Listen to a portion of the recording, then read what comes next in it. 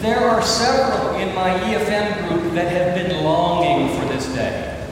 No, it's not my final day as a deacon. But as the group wades through the New Testament and readings about theology week after week, they long for a Sunday where the lectionary sets the stage for a good old-fashioned sermon about sin. And today's gospel is a doozy, right? It's packed with sinful goodies and preaching landmines. In today's gospel, we get a section of the Sermon on the Mount where Jesus, let's say, expands the Ten Commandments, stretching them to an extreme, pushing them and us to a level of uneasiness.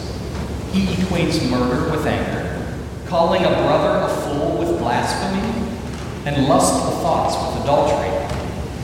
Listen again as he says, if you are angry with a brother or sister, you will be liable to judgment. And if you insult a brother or sister, you will be liable to the council. And if you say you fool, you will be liable to the hell of fire. Yikes. Who among us has not been angry? Who among us hasn't called our brothers, or sisters in my case, fools? I'm pretty certain my sisters have called me at least the equivalent of fool from time to time. Are they bound for hell? Am I? Who among us has not had something against someone or been lustful? Some of us are divorced. Most of us have sworn oaths. What exactly does Jesus expect? Perfection? If we separate Jesus' sermon from the divine Jesus himself, we're in big trouble.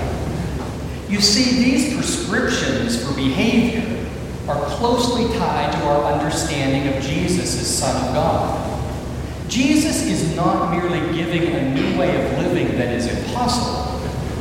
Rather, he's creating the new community of those who live together as if Jesus is Lord.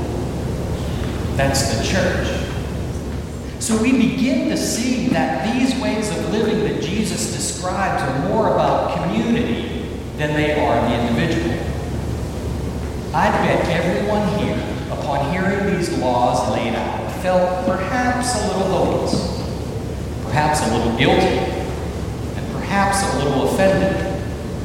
Who can live that way? Really, no one can live these standards on their own. And that's exactly the point. As theologian Stanley Harvest writes, these prescriptions for living are meant to take away our confidence in our own individual goodness, and instead rely on God and each other more and more. To rely on God and each other more and more.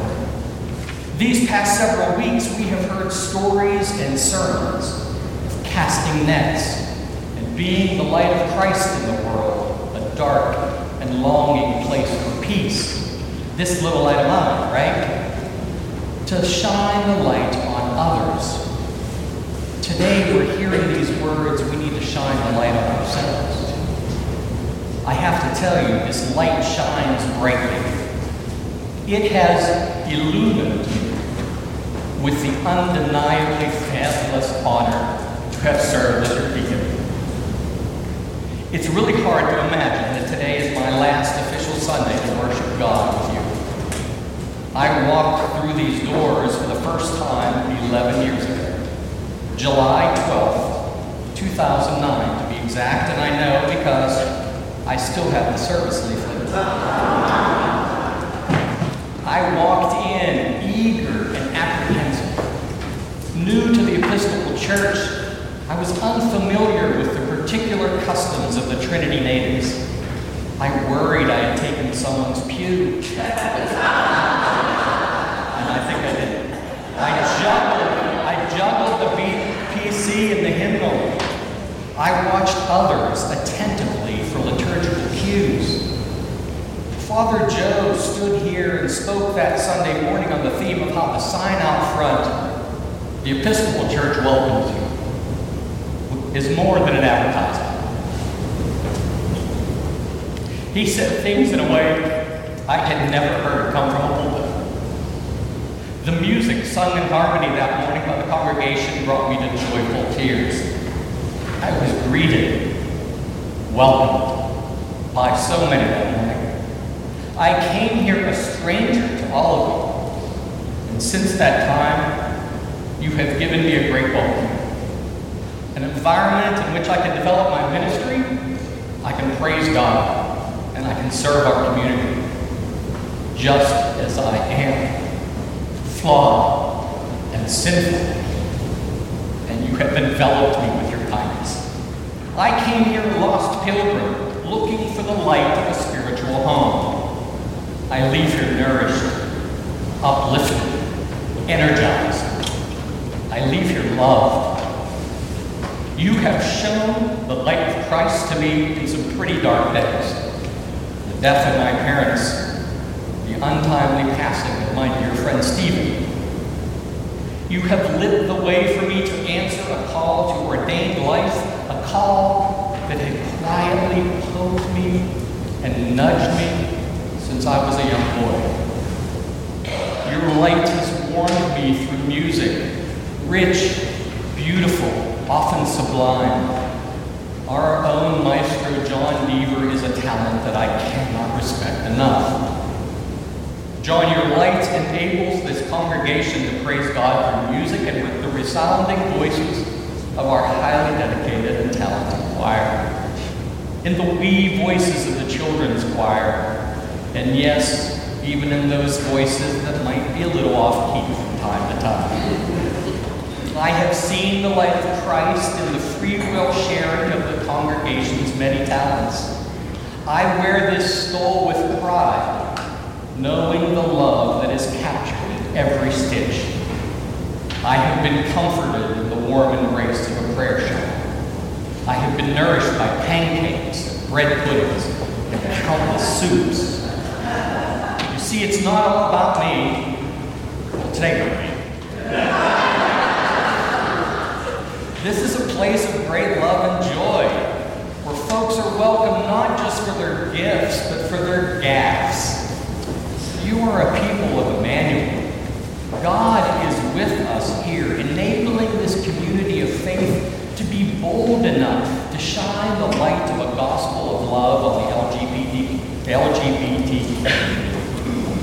Stalwart enough to tackle the hurts of racial injustices, and faithful enough to empower education and opportunity not just here in Covington, but in places like Middlesboro, Kentucky, and Chupaca, Peru.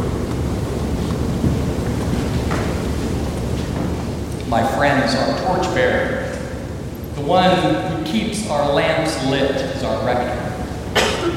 Peter, you have challenged me to grow into my vocation, to see that even when the road got bumpy, and the burden heavy, that God and this community walked the journey with me.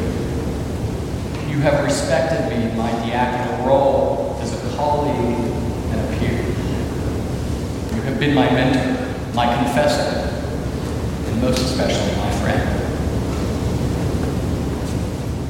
I have received from this community more than I could have possibly ever given.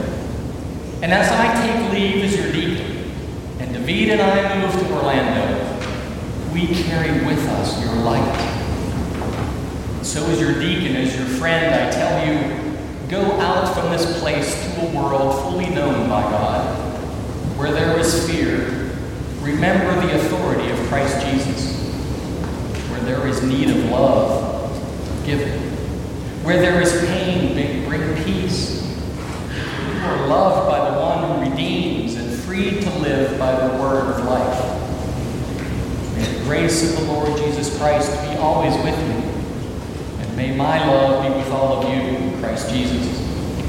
Amen.